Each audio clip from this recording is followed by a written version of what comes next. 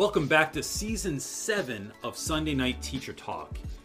This show is a live Q&A show that happens every Sunday at 4 p.m. Eastern Standard Time for one purpose, to help you be the teacher that you're called to be, the teacher that you always dreamed of being.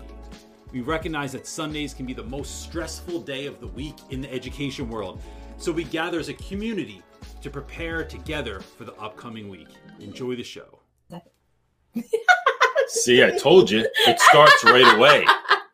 She was being sassy a moment ago. Y'all missed it. Welcome back to Sunday Night Teacher Talk. I'm your host, CJ Reynolds.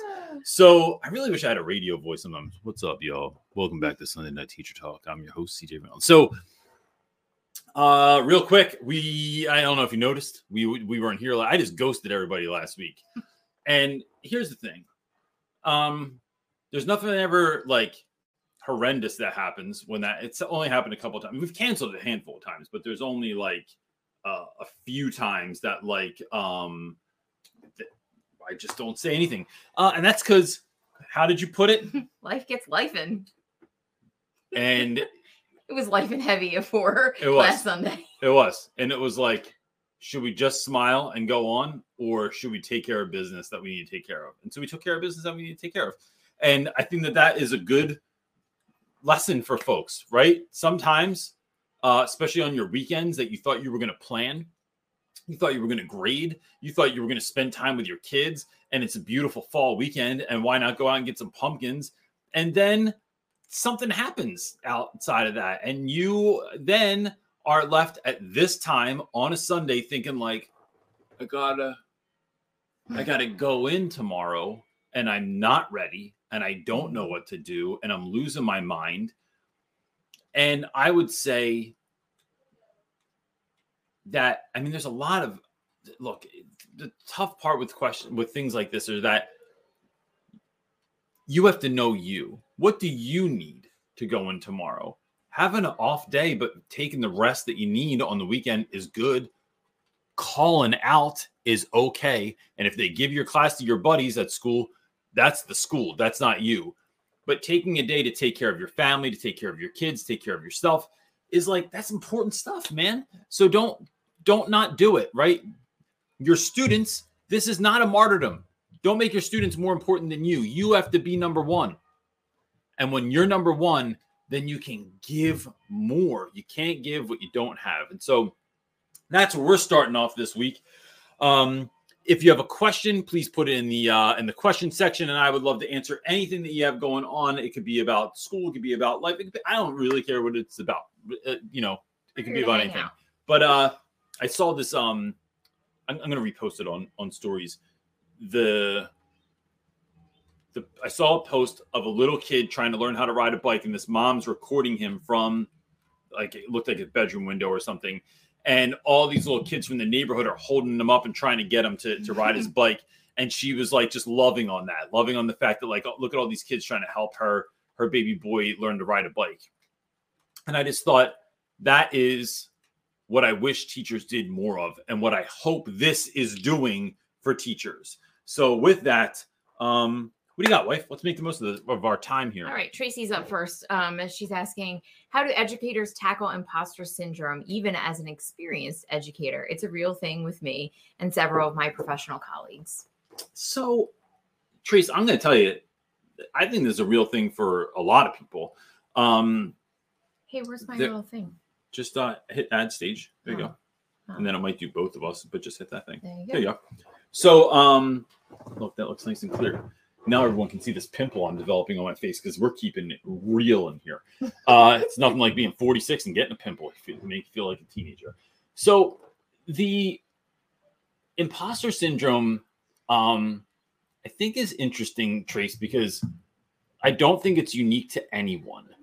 I think that when I think about stuff like, I heard Henry Rollins tell a story one time that Rollins' band was on tour with Black Sabbath had gotten back together, right? One of the, not my jam, but I don't know why I had to add that in there, but like arguably one of the most influential rock bands of all time.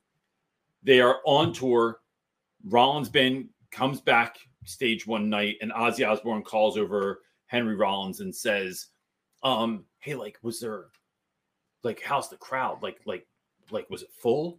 And he was like, what are you talking about? Like, and he said, I just am never sure if anyone's going to be out there. And he's like, you're Ozzy Osbourne. Like, what are you talking about? I've heard the same story about the Rolling Stones. I've heard the same story about George Carlin.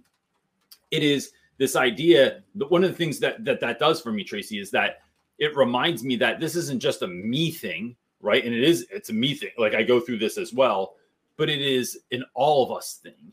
And to me, how do you deal with imposter syndrome?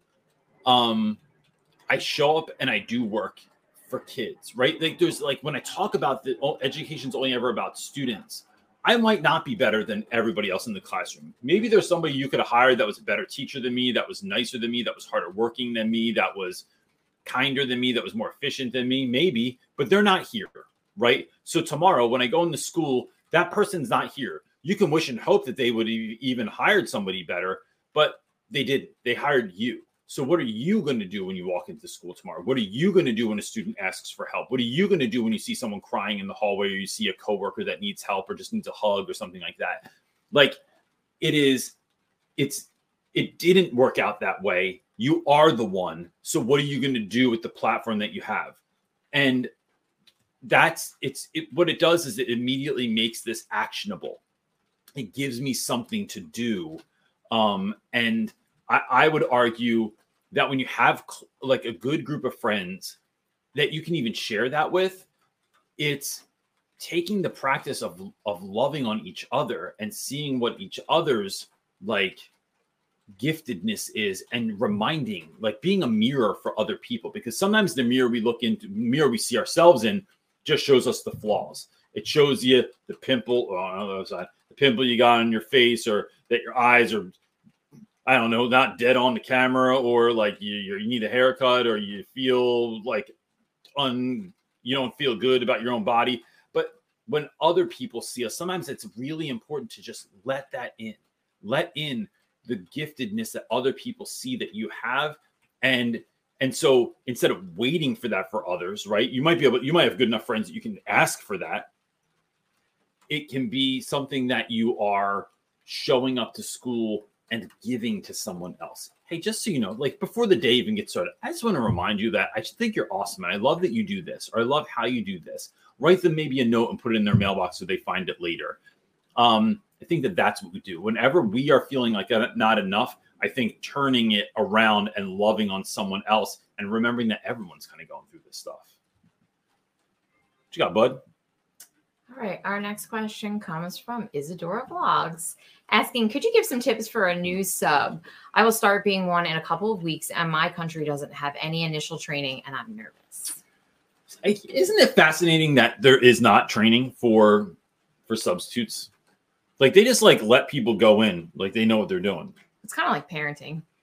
Yeah. There's no required parenting classes. You just have a baby and they send you home with a just send you home with a kid. Oh, is that car seat in right? Then you must know what you're doing. Go ahead, buddy. So, and I don't mean that as a slight at all. I think that I just think it's unfortunate. So I should have clipped this and put it out there, because I think I have a video on this. If you go to our channel and go to the top where there's like a little, like, you have to do this on a computer. You can't do it. It doesn't allow you to do it on the phone.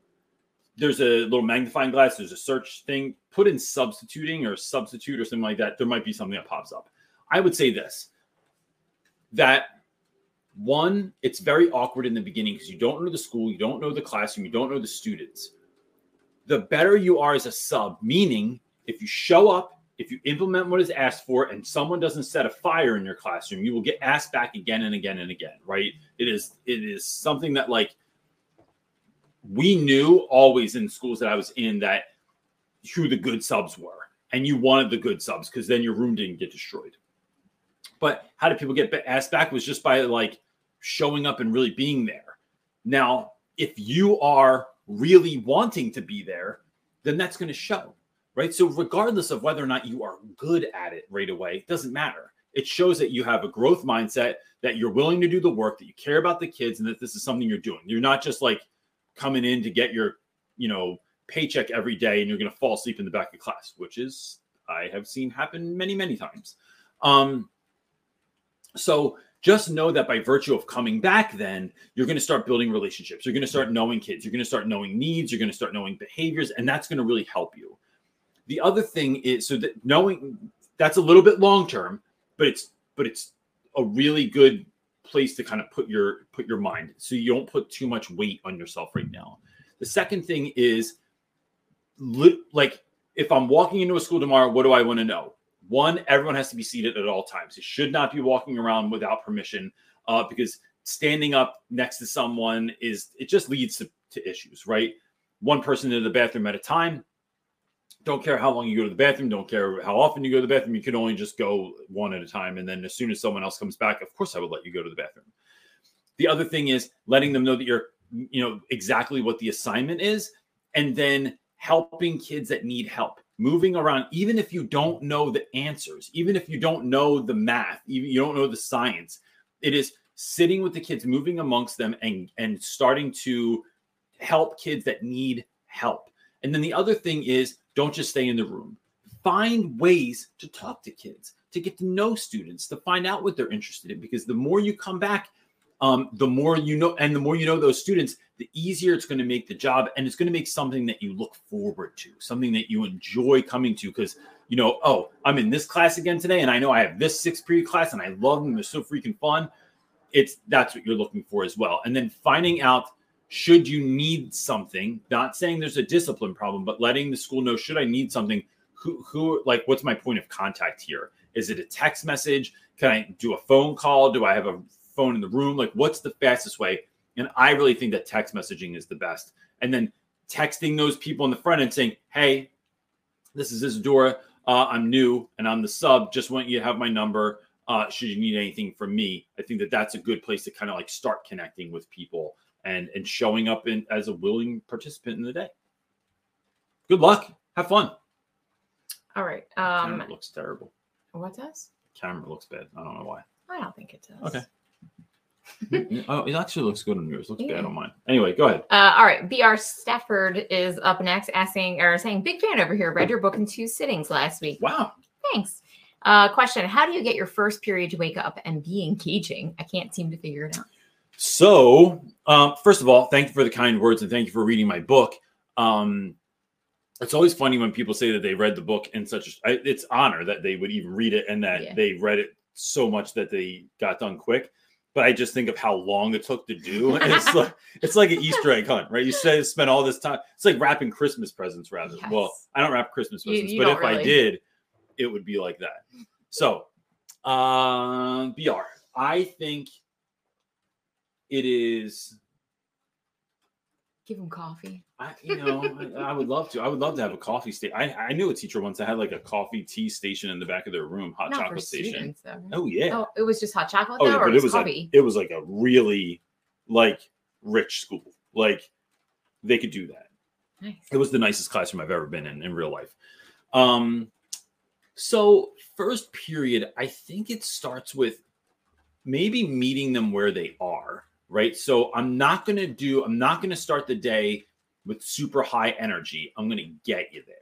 So later classes, and look, some of this, I'm going to be honest with you. If I look at like my students, the students I taught in West a lot of the students would miss breakfast, but breakfast at school was garbage anyway. And it was like a muffin, orange juice, and maybe that was it, right? So all you're getting from that is an immense amount of sugar to start your day with.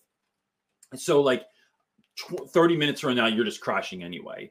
So kids would supplement that by stopping at the corner store with a couple bucks, and they get what's cheap, right? They get like several bags of chips because they are inexpensive. They get soda because it's inexpensive. So all that does is like bring your energy up. So you're in the hallway and you're getting to school and you're wow. And then you just crash halfway through first period. And it's like, wow, I need to plan around this because I have no control over the breakfast and I can't do anything about your food intake.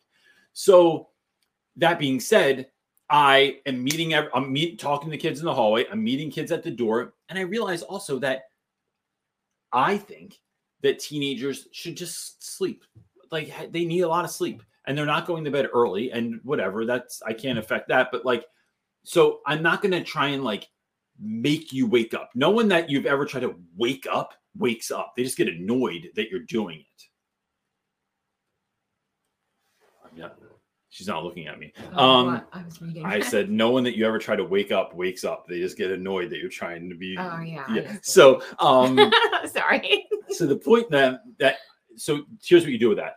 I think it's meeting kids at the door.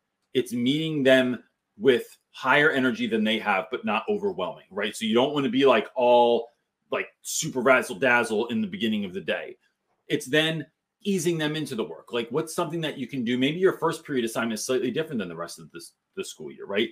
And maybe it's not. Maybe you just want to be like a hard ass and have kids wake up. That's works too, I guess. But for me, it is, all right, y'all, listen, here's all I need you to do. I just need you to write 5 to 8 sentences for this journal entry. I just need you to do, you know what? Let's just do these 5 problems, math problems to start the class off with, or something like that. And then I'm going to build and build and build and build to get that energy up. Maybe it's starting with something fun. Maybe it's starting with something funny. Maybe it's starting with like a quick game or trivia or a video or something that's going to get kids' attention. Because as they're slogging into class, it is trying to get, here's the thing, the majority on your side. I just had a conversation with a mentee today about this, where there is, I think where teachers go wrong is we hyper focus on the stuff that people are not doing, on the kids that are not doing the work. So even if 75% of your class is on point and 25% isn't, I'm not saying give up on that, but I'm saying we hyper focus on the 25% that's not doing anything, when we should be looking at the kids that are doing stuff and then thinking, like, then here's my challenge to you. Look at your class, identify who's on point. Then look at the kids that are like almost there or could get there, right? So figuring out, who do I need to move? What do I need to do to engage? Who do I need to touch base with? So what you're doing is incrementally bringing more people over to the we are doing camp instead of the we're doing nothing camp. Who can I bring over? Then once that not doing anything group is the minority in class, then it's something we can speak about with just those students. And it's something for us to see, like, 80% of the class is on point.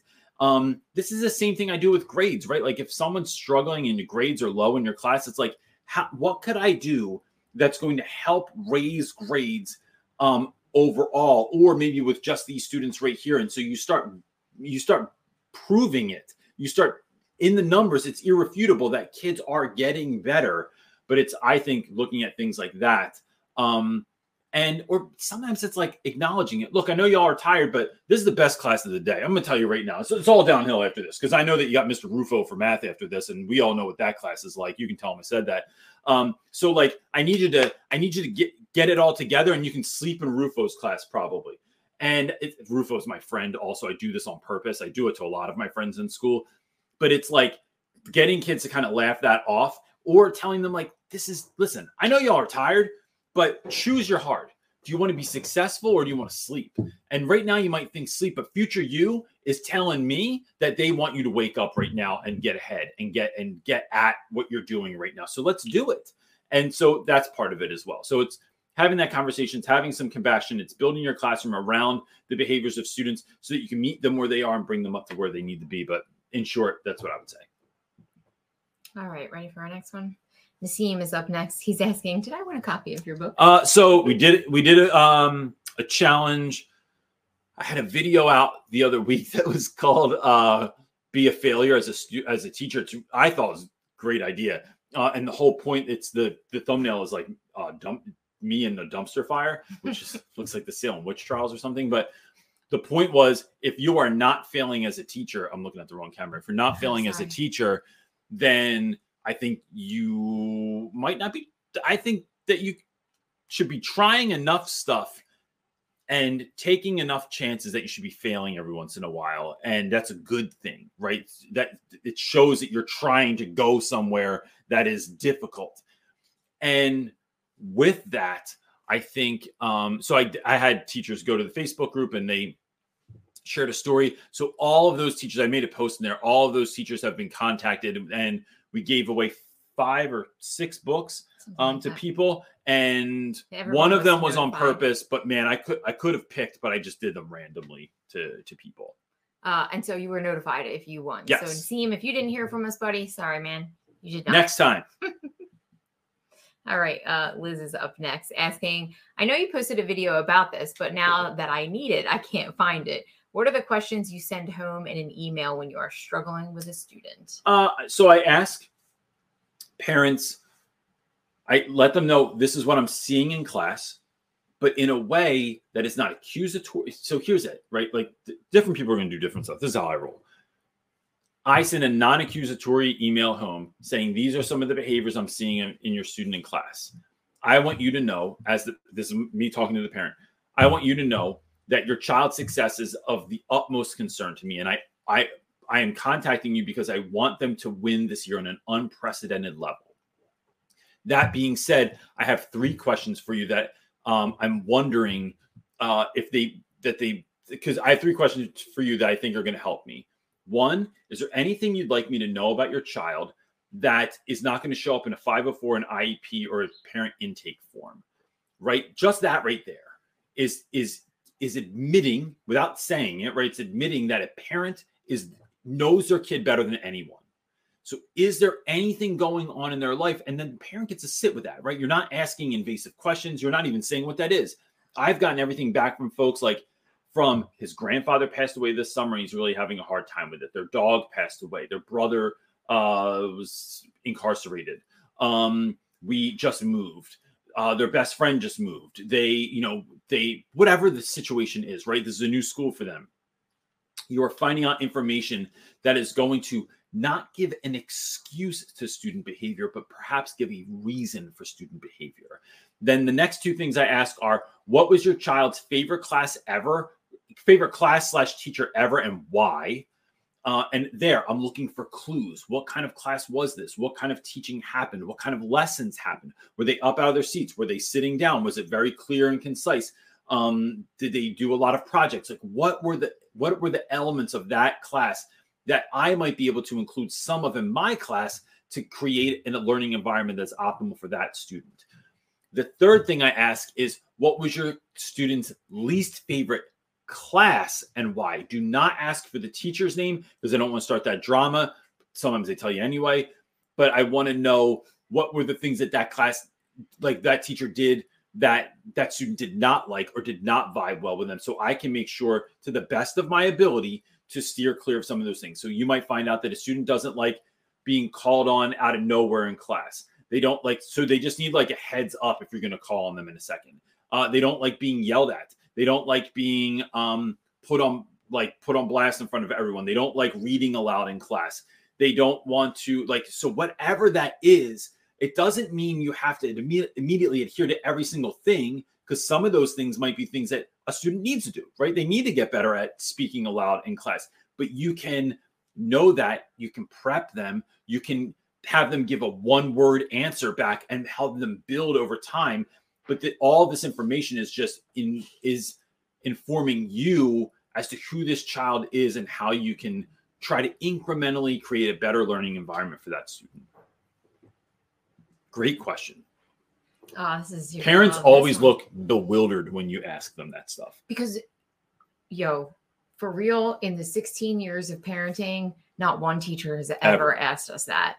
And I have kids that it would be really beneficial if someone asked me. I could give you a ton of information because my kids are not like the straight typical kids. Because that doesn't happen, I email parents often. I email teachers and say, "Hey, my name's CJ Reynolds. This is my child. Here's what I would like you to know about them with regards to this project this week." So if you're a parent, don't wait for the ask. Go ahead and give them the answer before they even ask for it. And I think that we've had a good like Yeah, we've already had to do that this school year with and Marley. with like good there was a circumstance results, she though. came home and told us that folks are like, Yep. appreciate it. And they were like, thank you so much for telling me that. And it's like, if more teachers just asked. I get that teachers are so busy. I like that we match again today.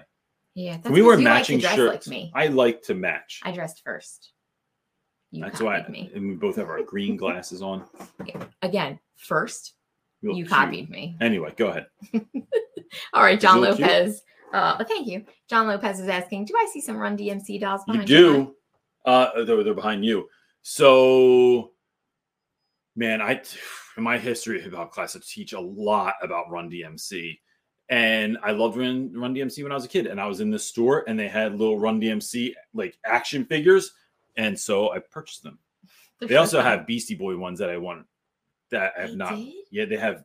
They're always. That wasn't in the store though. No, they're online? On Super 7. So if you go to Super 7 on Instagram, they have great stuff.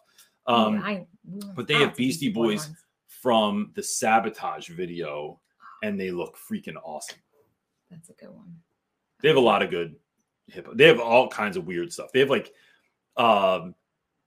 the guy from Slayer. They have like even weird stuff like Black Flag and like Dead Kennedys and all kinds of like old school punk bands and stuff. Figure of you? You can get action figures made of yourself. You can? Yeah, I found it online. That'd be hilarious. Yeah, I would love it. Of course you would. Nassim is up next asking, will you visit New York City for a road trip as a family vacay? I'd love to meet up with y'all. Y'all are incredible. If we weren't going the exact opposite way, Nassim, that would be a possibility. You missed it. We've been in New York a lot. We have been to New York a lot.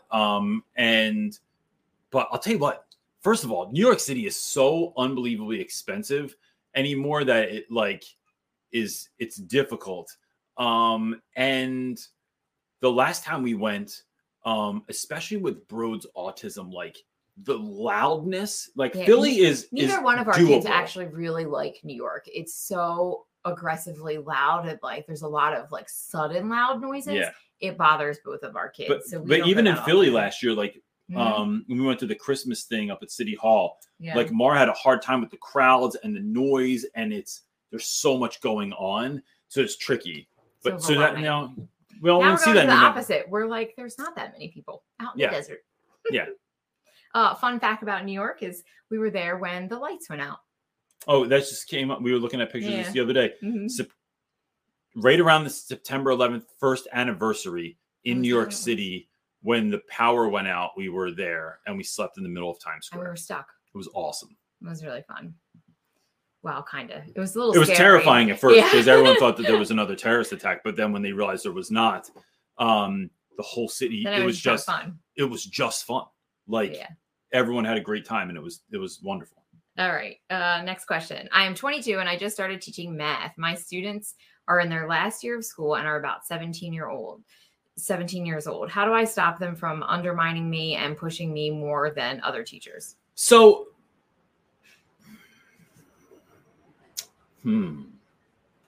this is a great question. I think one, people treat us the way we teach them to treat us. This doesn't mean I'm putting this on you, right? Just, this doesn't mean like this is your fault. But it's going to take some getting used to. I find the best way to do this. So when I first started, so I was in Camden, New Jersey for 5 years. Then I moved to West Philadelphia and I was feeling pretty good about like my ability to connect with students. I'd made some really wonderful connections. And then I get to West Philly and I thought that would transfer over, but it didn't. And I had a class that was, to this day, like the worst class I ever taught. The kids that are in there now, like now they're all grown-ups. And I've told them when they see, they're like, you remember our class rounds? I'm like, yeah, you guys were in literally the worst class I've ever taught. You were horrible. And I'm so glad that you're like, responsible human beings now. I love telling Doug that, who is now a cop in Philly. And I'm like, just remember that when you're dealing with teenagers, that you were like one of the worst kids I ever had in my classroom. And he's like, stop, Reynolds. And I'm like, no, it's true. So the thing that helped me to get around that was one, it was chunking time. So like one, I'm making everything relatable, right? When you're a senior in high school, you don't want to do this anymore. right? You've already done this a million times. You're trying to feel yourself out, see what you can get away with, see what you can do, right? And then, unfortunately, here's this new teacher that is someone that I feel like I can push with. You can't let kids take your kindness for weakness. So what that's going to look like is if you say something is the rule, it's the rule. So what that looks like is, all right, y'all, here's what we're doing. We're doing math. We're going to do these. I don't teach math, so I'm just going to go with me for this for a second. Here is your beginning of the class, like brief activity, right? Bell ringer, pre-class, whatever you want to call it. It is these 5 problems. You have 10 minutes to get started. If you're late without a valid pass, that cuts into your time to get that done. So at the end of that 5 minutes, I'm just collecting papers, right? And if I don't have them in a certain amount of time, I'm not even taking it. So if you were talking, if you were off task, if you weren't doing what I asked you to do, my job is to help you be successful, not let you drag your feet and be lazy all day. So I want you to win, but I am doing you a disservice if I let you just screw around. So I collect those papers. If you're late to my class and you come in after we did the pre-class and you do not have a valid pass, meaning from a teacher that is signed, that's a teacher that I know didn't just write a pass for you because they wanted to be nice or something like that, then you do not get it. But let's move on to the next thing. So it's holding kids accountable, right? I don't care if you like me when you're 17, because I'll tell you what, because 32-year-old you is thanking me right now for doing this. And you as a young teacher might have a little bit of struggle with that, but it's like, I'm telling you that, and here's why, not just because you're young, because you haven't seen the fruits of this yet. That any kid you hold accountable, that you push with love, not being mean, not just trying to be some kind of badass because you're a badass. When you push kids with love, they will always come back and say, man, Reynolds, like I've had it happen so many times where they thank you so much for doing that. Or like, I didn't realize what you were doing then. Or like, they will come back and speak to your students, your current students, and go, y'all better listen to Reynolds because he's doing you right by pushing you in the way that he's pushing you. And so that's one thing. The other thing is really trying to build relationships with students. They might discount you because of your age, but they don't think they're so close to you, right? Like 22 is like kind of old to them at this point, because you're basically a grown-up, which means you're probably boring now. So and whatever they think is whatever they think, but it is trying to build those relationships, find out what they're interested in, find out how you can connect that to your content, find out what's going on at home, find out what they love, what they hate. And when you build those relationships, it's a lot harder to act up for someone when you know that they've got your best interest in mind, when you know that they've got your back, when you know that they're asking these questions not to be nosy, but because they actually care, and it's then going to inform their practice. It's starting to build this muscle. Now, here's the last thing that I'm going to say. Is that this doesn't get easy right away. But think about that. And that's not an answer anyone wants, but it's the truth. Anything you just start out at takes practice. Have grace for yourself. Teaching is a thing, a craft that gets better over time. It is not anything that any one of us is good right away. And if someone plays like they were, they're lying to your face. They were not that good when they started. They had to build this over time. So have grace for yourself, care for yourself, meet those kids. Because I'm going to tell you what, the behaviors that we see now are the behaviors that we're going to see later. Next year, the kid that's acting up in your class is going to show up again, but they're going to have a different name and a different face, but the same behavior is going to be there. So as you continue to work on that craft and get better at addressing that behavior, that issue, that need, those kids are going to show up again, and you'll know how to deal with them the next time. All right, our next comment is coming from Facebook. I don't know if y'all know that you can watch this on Facebook too. You can watch this on Twitch or Twitter or Facebook or YouTube or LinkedIn. Does anybody watch this on Twitch? People on Twitch are watching gaming, but Brody told me I should put it on Twitch, so I put it on Twitch. All right. Our next question is from Laura. Asking, we have a new seasoned educator in our building who has come in like a bull in a china shop. I'm surprised that she has been so bold. How do I deal with someone who has come in and thrown a few of our good educators who have been there forever under the bus already with their comments? There is a lot that could be happening here. If they are good at what they do, maybe you find a way to build a bridge. I typically, Laura, stay away from people like this. I don't want the drama. I tell people all the time, here's something I don't talk about, right? That I was taught that has gotten me in a lot of trouble, but I don't care. My wife and I, in our early 20s, learned about this process called closing the loop. And it's something we used to do in our church, because churches can be the most hotbedded place of drama and nonsense. Especially if you're in like the leadership part of it, which we were. Yeah. So someone comes to you and says, I don't like the way this person's doing something. I don't like the way that they act. They aggravate me, blah, blah, blah. Telling me could be, if this is like I just need to let it all out and like I'm going to deal with it, but I need a moment to like release. Fine, I can get down with that. If you're just telling me, but you're not addressing the issue, I tell folks, I understand where you're coming from. So what are you going to do about this? And if they go nothing, I just can't stand it. And I hate them every day. Like, it just aggravates me when I see them. I tell folks that you have to tell them now, because if you don't tell them, I'm going to tell them, because I don't do drama. And so I'm going to close the loop. I'm not telling them to get you in trouble. I'm telling them because I want you to have the uncomfortable conversation, because what you want is on the other side of an uncomfortable conversation. And that's everything. That's want a marriage that lasts a long time. Learn how to have uncomfortable conversations. Want to raise at your job? Have an uncomfortable conversation. Want to have a student that you want to address something with and win with? A parent that there's some animosity with that you want to win with? Have an uncomfortable conversation. And so it is. I tell folks that, like, just so you know, I really am drama free. So I really want you to work this out. So if you need to tell someone, you might want to consider telling someone else, because I am going to push you to have the uncomfortable conversation with somebody. And that just helps. Folks don't like that because they think it's going to detract. They think it betrays people's trust. That's why I tell you on the front end, right? You get a free pass. But after this, I'm going to go talk to them, because we need to be a unified front.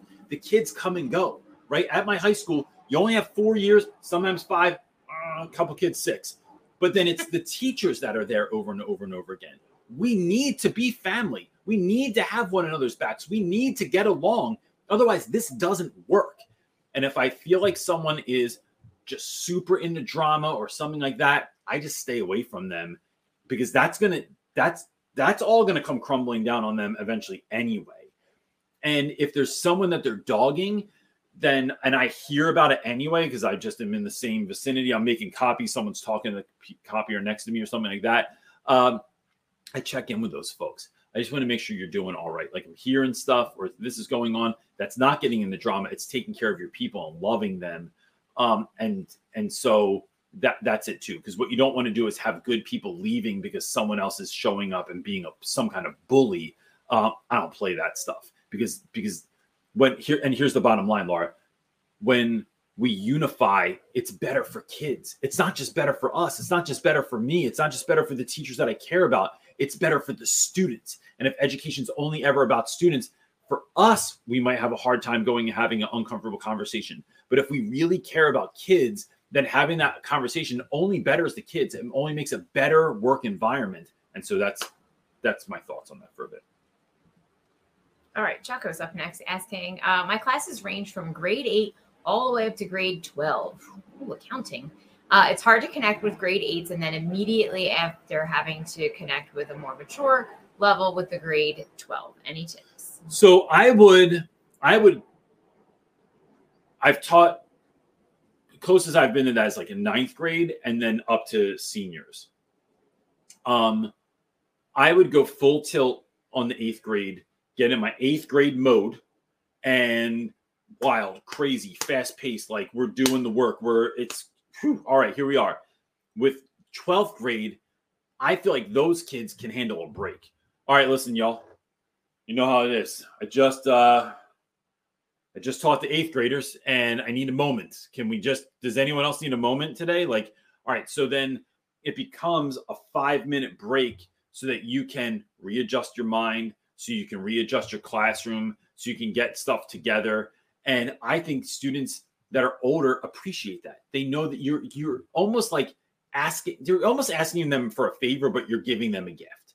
And I think that what we're doing also in that is we're seeing them as adults. And that's what kids like, that's what seniors want to be seen as. They want to be seen as adults, but are often not treated like adults, right? Especially in a lot of classes. So it's asking them for that gift of 5 minutes to get situated, to get squared away, and then jumping into class. The other thing you could do there, if you don't want to give them that kind of just free time, if that maybe leads to a little bit of madness, is, all right, listen, y'all, I just came from the 8th grade class. I need like adult time. So I want to have this conversation with you, and that's how we're going to start class. So starting class, talking about something that could be about accounting. It could be about something else. But it's just having a real conversation with students about something that you are just jamming with them for a couple minutes, lets you change modes, lets you put kids on a pedestal and have them talk about something that's interesting to them, have them feel like an adult, have them feel like you and see that you really care. But that's how I'd kind of like change that vibe up. But you're not going to be able to do that, is my guess, with 8th graders. You can't just let them chill. You can't just let them have 5 minutes. You gotta be like on point with them. But with the 12th graders, I think that's worth an experiment to see if that's going to help with those kids. And it'll help you. No, 8th graders are. Are the animals laying together? They are. They actually were laying. The cat was laying in front of the dog, just separated by the curtain because the dog's behind the curtain. Sorry, everyone. Adorable animal moment. You can put it on Instagram because I took a picture and sent it to Marley while I was sitting here because it was so cute.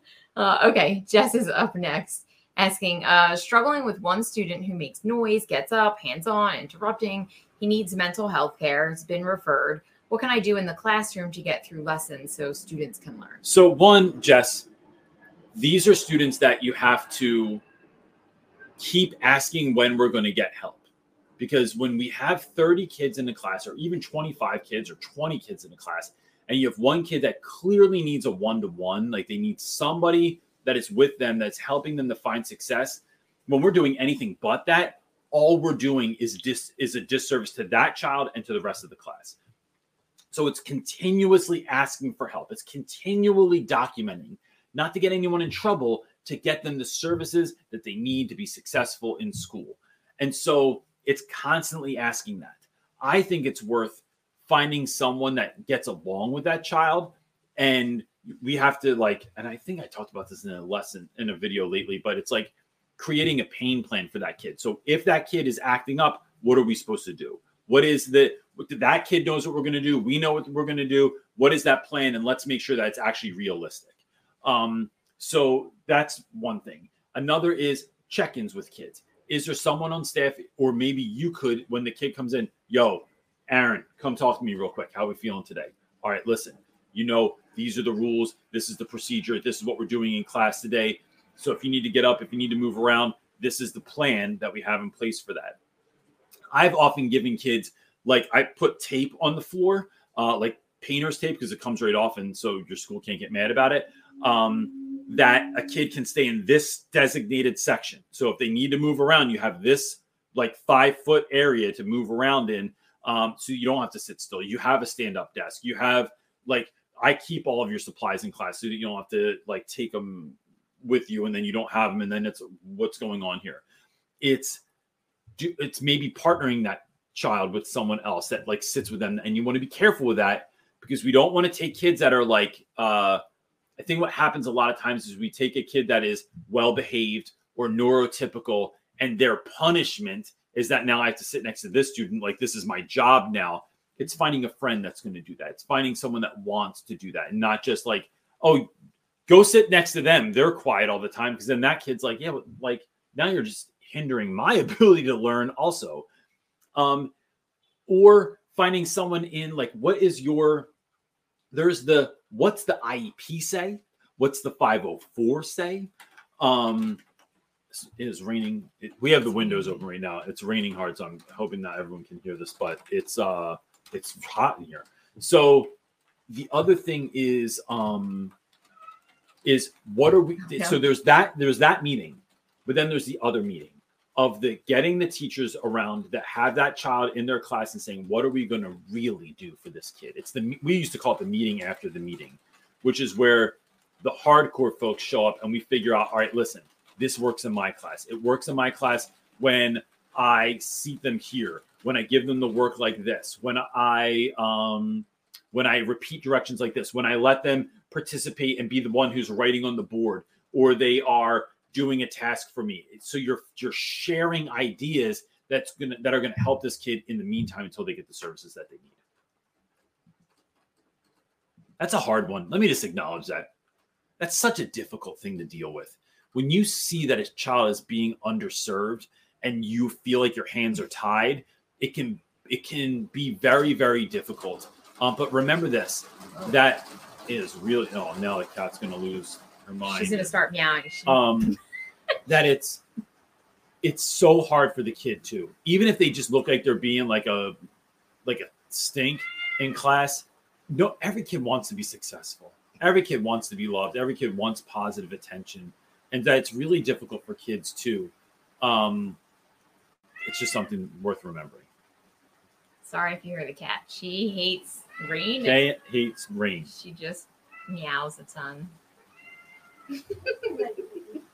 All right. Well, I got to do real life real quick. Hey, Mar, go upstairs. Make sure the windows are shut, please. Oh, yeah. Thank you.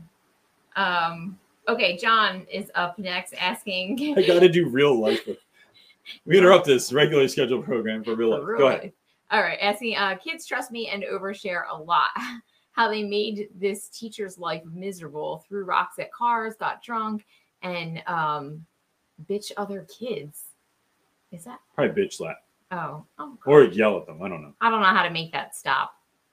So. Got any advice for that one? Gosh. Yeah, I do. Kids will overshare with you. They sometimes either think you're a friend or a buddy, or they really want someone to confide in, right?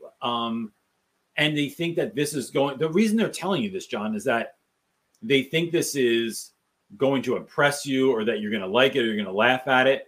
And it can be hard when kids do this because we love the positive. We love that they're coming to us. They love that we're talking to us about anything. It makes us feel like, man, I'm really doing the work and kids love me.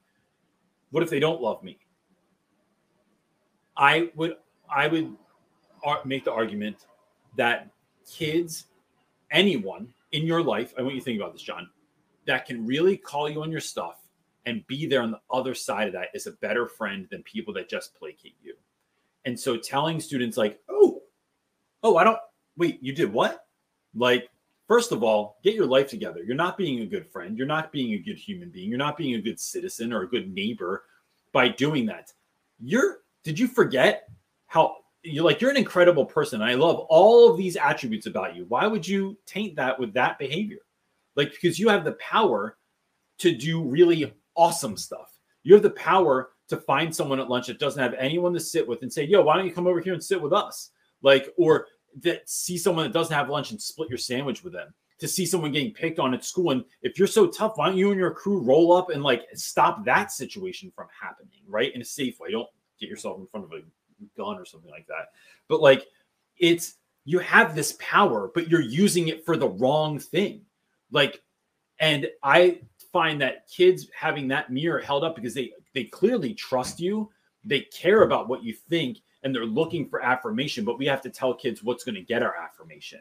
And so holding that mirror up can sometimes, it's going to be part of the reason that stops that. And then showing them what are some things that they can do, which is why when I eat, with kids, and some of them are knuckleheads like that, right? And saying like, yo, Paul, come here. This kid over here, he's new. His name's Sam. You don't have to be friends with him. I'm not even asking you to go sit with him or talk to him or become his best friend or anything. If you see him in the hallway today, can you say what's up? He's having a hard time getting along with people. And just having someone of your stature who's like a cool dude like you or an older guy like you or, a celebrity in school like you to just say, what's up? Yo, what's up, Sam? Can you do that for me? Like at least once today? Got you, Reynolds. I got you. And then kids, you're starting to walk them, look for those opportunities. You're kind of giving them the guided notes of what it means to be, what it looks like to be a good person.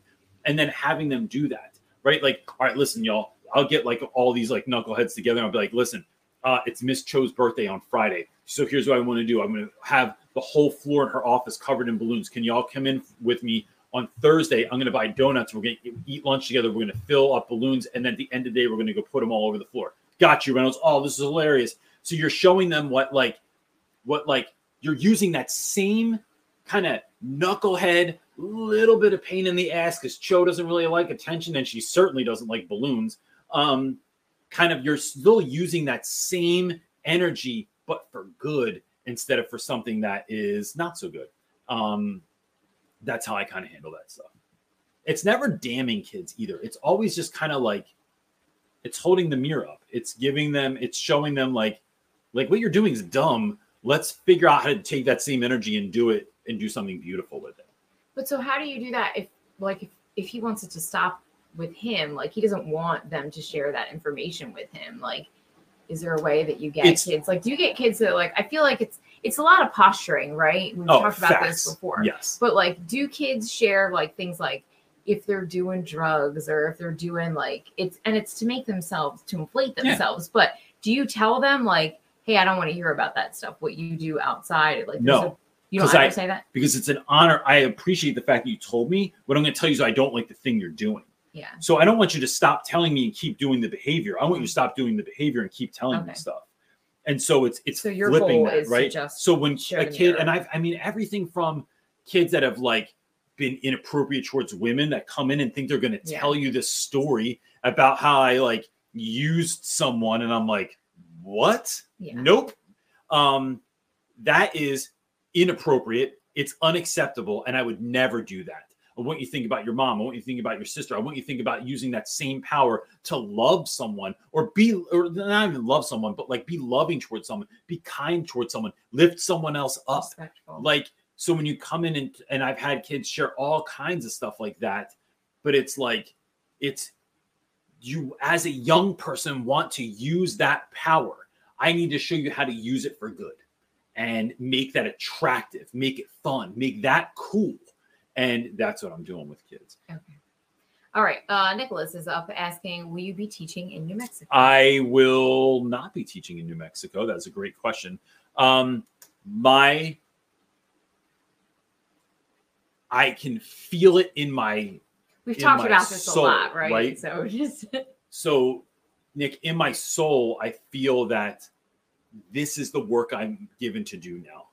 That in my classroom, I can serve 120 kids a year. Doing this, I can serve more teachers, which ultimately serves more students. And I will say that I was just out with friends last night. Someone was asking me this, an old friend of mine that we went out to dinner with before we go to New Mexico.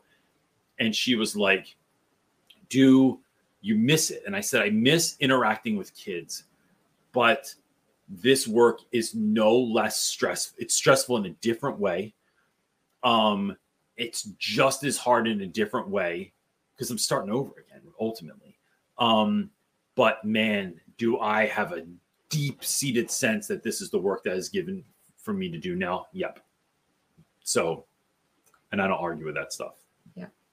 Okay. Next question. I have too many students in a small space. What can I do to lower the noise? This is hard. I once had, if you ever seen the hand on a stick over here, that's literally how deep my classroom was. That's why I made that. It was made to reach the back of the classroom because they gave me such a tiny, tiny classroom with no light switch. So the light would go off based on whether or not someone was moving in the classroom next door. So keeping it down is one, it's, I'll tell you what, part of this is going and talking to your school. We got too many, like, y'all got to stop giving me so many kids in this tiny ass little classroom. Like, this doesn't work. It's not good for the kids. I can't move around. I can't do stations. I can't do group work. It's too loud in there. That's part of it. The other thing that I use is a cue where I want to make sure that I'm talking at a certain level. And if you can't hear me right now, that's because we're being too loud. So like in this class, I realize that we're loud. I realize that we're kids, but right now I need it to stay this volume because I can't, it's getting out of pocket or out of hand. Sometimes I play music. If you can't hear the music anymore, it's too loud. I've had teachers that this is a great move, but this gets a little tricky because of music, but letting kids So I would play songs in class. I totally stole this from a guy that I taught with me, Mr. Major. Mr. Major would play jams in his classroom that the kids liked. And it was always stuff that was clean, always stuff that was appropriate for class. He would play stuff that kids liked while they were working. But if they got too loud, he would just stop the song. He would just pause it. And that was a cue. It wasn't, you're not bashing kids. But you're not. So sometimes what he would do is turn the music down. So the song keeps running. And if you want to hear the rest of the song, you got to get quiet. People are being too loud. They do the same thing when we watch movies. When we watch movies, I had this little thing, this little flap of paper that would fall over the projector lens. I used a string, and it would cover the thing. So the movie would keep going. You just couldn't see what was happening until we got quiet. The kids would quiet themselves down, and then I would pull the piece of string. I would pull the flap up, and then everyone could see the movie again. Or you could do the same thing with a pause button. Just hit the pause button on the film until everyone's quiet enough. And if we can't get through this in the class, then you all just missed it, and it was awesome, and you're going to love the end of this, but it doesn't happen. It's just doing stuff like that really helps kids to chill. I think also lowering your lights, having chill music in the back, like creating a vibe in your classroom helps to create the larger vibe of like, yo, we don't like here. We got to keep it cool. We got too many people in this little ass space. So like, let's just keep it chill. I don't curse that much in class. I don't know why I'm doing it right now, but like, it's like reminding kids how chill to be. All right. Jack Attack is up next, asking, hi, Reynolds. I'm currently a sophomore in university, majoring in education. Tomorrow, I'm going into a high school classroom for the first time. What should I be looking out for and observing as I help? So, great question. I would say, Jack, that I would do a couple things. One, not just what you should be looking for, but what you should be doing is connecting with young people, right? Start exercising that muscle of talking to kids, getting to know them, getting to know their names, where they're from, what they like, what they dislike, and just building that camaraderie, right? The other thing is, what are things that who would you like to be who's doing stuff that you would like to do as a teacher, right? And writing those notes down, actually taking notes, whether it's like on your phone or on your computer or handwritten, because you're not going to remember them. You think you're going to remember them, but you won't. Writing down things that you would do, or writing down things that you would never do. And that could either be like, I would never yell at a kid, scream at a kid, or lose my cool like that in class. But how would you do it differently? So I saw this thing happen today. I saw this teacher react. I would never do that, or I would never teach like that, or I'd never make it so boring. But what would you do instead? So we're not just damning people, because look, sometimes things, Jack, you are going to do stuff that's different just based on your personality, right? Like I try to use humor in my classroom because that's what I do. But not everyone does that. So like I sing directions sometimes, right? This is ridiculous. And I don't suggest everyone do this, because if it's not in your personality, then it just comes off even more awkward. I own it, right? So I'm going to be singing stuff in class and making up dumb songs about people. And like, that's just what I do. And I actually have never made a video about that because it would require me to sing on the internet, and I don't want to do that. But it is who I am. So I might look at what someone else is doing, and not just through an eye that's critical, through an eye that's adaptive, and thinking about how might I do this differently if I did it.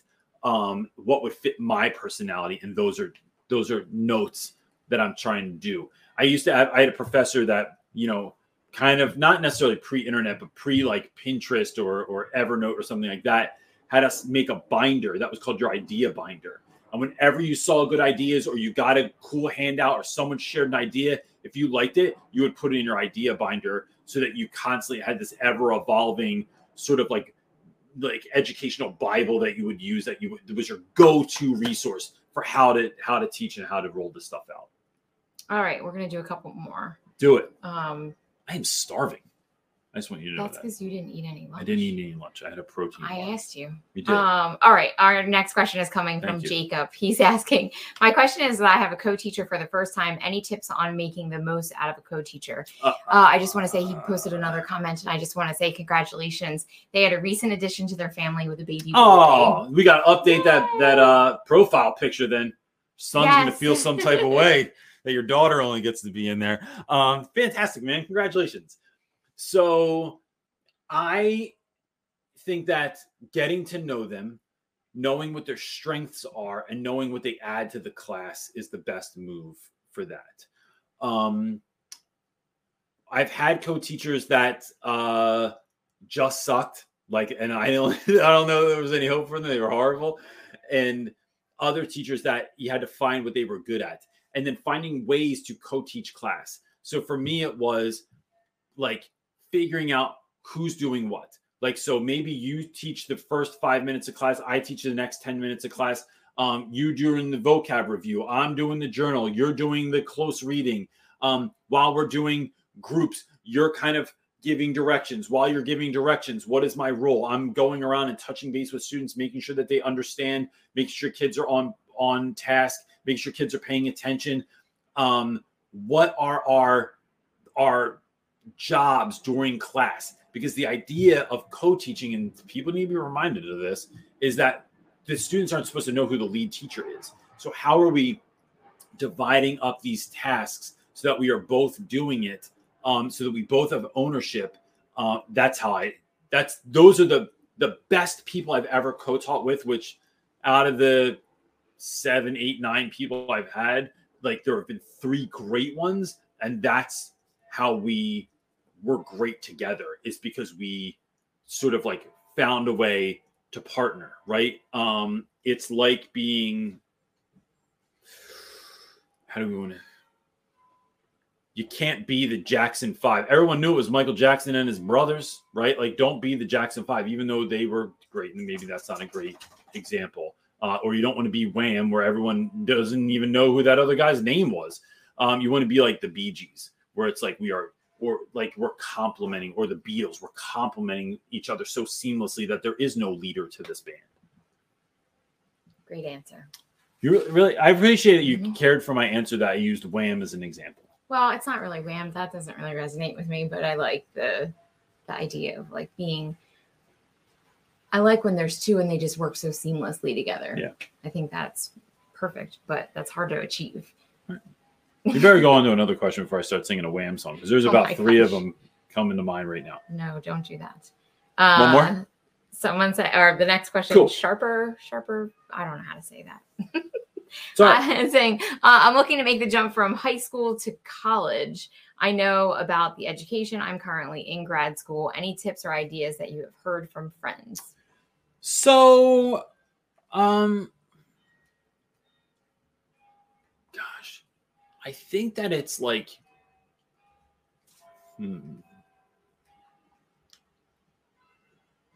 to me, what I'm trying to think of, folks that I've seen not do well in the college space.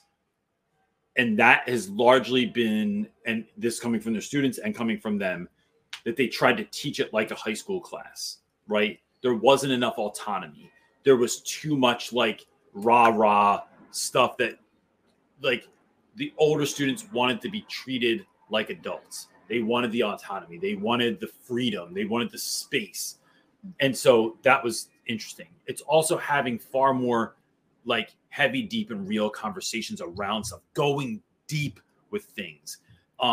That's when I talk to students, that was what it was about, and getting super relevant. So I think that when I think about, I know that's not a whole lot to go on, but I think it's these little shifts that we're not treating, because you can, this one woman I know taught on the college level, but during the day she taught 7th grade, I think, and brought that 7th grade energy, 7th grade level. She was a great teacher too. Her class was awesome, but her college kids felt like it was a little bit kiddish. It bothered them because they were no, we made it this far. We want to be treated like adults. And so, that would be my advice. All right, let's answer another one, because this is pretty easy. Robin's asking, I'm going to paint a black border with regular paint so that I can use chalk on it. What finish should I use? That's a great question. I feel like I would use eggshell, like you suggested. There you go. Flat doesn't erase at all. It's really kind of messy. Most eggshell, now there are some flat paints that will allow you to clean them, but most flat paints, like even in your house, they don't clean well. Eggshell does. And without being too shiny. Yeah. And I would say this, my first time I do it, I would use a higher quality paint. Like I would use Behr or Sherwin-Williams or something like that. But subsequent layers, I would just use something cheap like Glidden or whatever the bottom of the barrel is, because over time you erase it. What's that? I said you just threw Glidden under the bus. Well, because Glidden takes 9 layers to get it on the wall, right? So it's like it takes forever to get. Yeah, once you have a solid base coat, I get what but Behr you can do, even if it says 1 coat, it's never 1 coat, it's doing 2 coats. But then once that's there, you can erase it and stuff, but over time it's going to start to look crappy. You can just go over it with like low end. No, but I would just go over it with a low end, like fresh coated paint. End of the school day, it's dry by the next day. And then you're ready to rock and roll again. But crispy is the best, is literally like cleaning your board with like a wet paper towel, a wet rag. I would use a microfiber over everything. Yeah, like a soft cloth is the best, but you can get away with a paper towel. I know, because we have a chalkboard and I use it. I use a paper towel on ours. You just did that thing with your head. And wetting your chalk. Wet your chalk before you write. Just a little bit. Like get a cup of water, touch it in there. Oh man, makes it nice, crispy. All right. Do you want to answer this next one, which I'll do I feel bad leaving? Okay, thank you. Okay. Oliver is asking, hi, both. Thanks for all you do. 2-part question here. How do you deal with the stress of the job? And how do you juggle when it's too much and time to quit? First year literature teacher, 6th and 7th grade in an all boys private school in Colombia, South America. Can't really talk to the wife about it. It's too much for her. And I'm in a bit of a bottle of wine a night cycle at the moment. Yeah, been there. It's an expensive habit. So Oliver, I would say, to be honest with you, it's a couple of things here, but they all have to do with you. It is, and look, this is, I am a work all the time and neglect myself person by nature. I have to take time for myself. I have to do things. And every time I do it, I realize that it doesn't take that much time and how much better I feel. Going into school feeling great and having a lesson plan that's not so great is way better than having a lesson plan that's great and going into school feeling not so great. You could have the best song in the world, but if you perform it half-assed, then it stinks. You could have a song that's 3 chords and is a punk rock song and you feel amazing. Oh man, that thing's going to cook and you're going to feel great about it. And the audience is going to know it. Caring for yourself. Self-care is not just a buzzword. Finding out things that don't. So drinking a bottle of wine a night can make you, it numbs you. It makes you feel, it's not a bad feeling, right? I know it. I've been there. But it doesn't replenish you, right? It doesn't fill you back up, right? And if you look at the science of it, all it's doing is like, it gives you poor sleep. You got to get up in the middle of the night and pee all the time because you freaking drank so much alcohol, right? Like there are negative health effects that you're going to have too. Finding things that, and I'm not even saying if you can't, I'm not even saying don't just stop drinking, right? I'm saying that you need to be, that's not enough. You need to fill yourself back up. And then ultimately you're going to get rid of poor habits and just keep adding on good habits. So what are those things that do that fill you up, that make you feel great, that remind you that you're a human and not just a teacher that's struggling? The other thing is, I'm going to say, and this is not just a plug for me, finding a mentor that you're going to be able to trust in, that you're going to be able to connect with, that's going to be able to give you real answers in real time and help you through this is the answer. In my life, whether it be in business, in spirituality, in therapy, it is me growing me and finding the fastest way to do that, right? So if I'm using myself as an example, we have over 600 videos on YouTube that will solve conceivably every single situation. If you put those into play, you can solve any problem in your classroom. But we sell workshops because it condenses it. And I want to give people this much information in this much time. So it's a concerted, it's like a laser beam of information.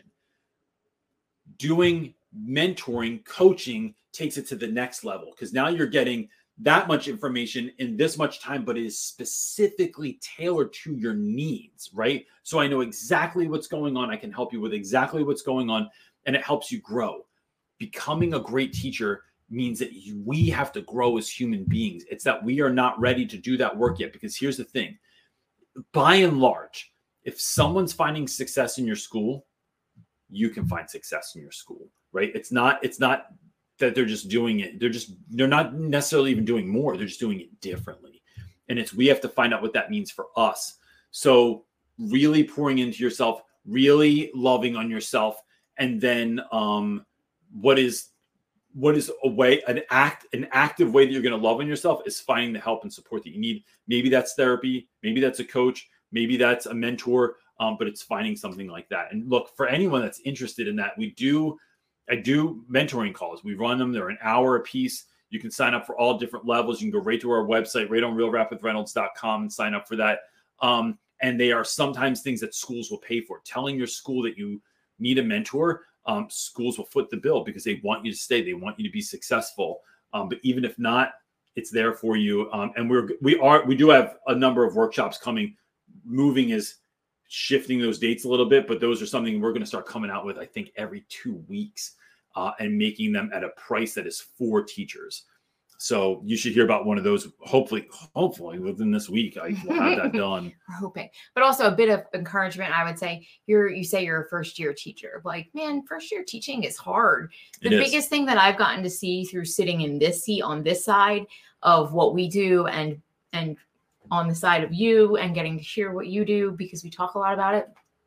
It's hard. It's taxing. It's exhausting. You really, really like cut yourself some slack. Like, it's just hard. Facts. And teaching it requires a lot out of the person, which is why it requires so much of the teacher themselves to grow, to be able to shoulder all that comes with teaching, because it is such a heavy job. And it can be really fun if you're capable of holding and shouldering all of that it comes with. Yeah. But I say, give yourself love. Like, it's just, it takes time to get there. You're not going to be awesome immediately. I almost cut you off. I apologize. That's okay.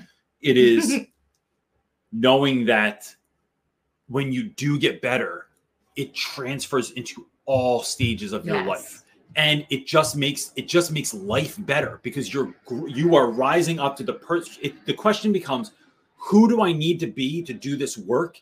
And even if it seems not worth it, I'm telling you, it's worth it across the board. Not just in teaching. It'll translate to every area. You will have better friendships, better marriages, better relationships with your children, better relationships with your neighbors, because teaching is going to make you become a person that is more patient, that thinks on the fly, that is more creative, that is tenacious and has grit.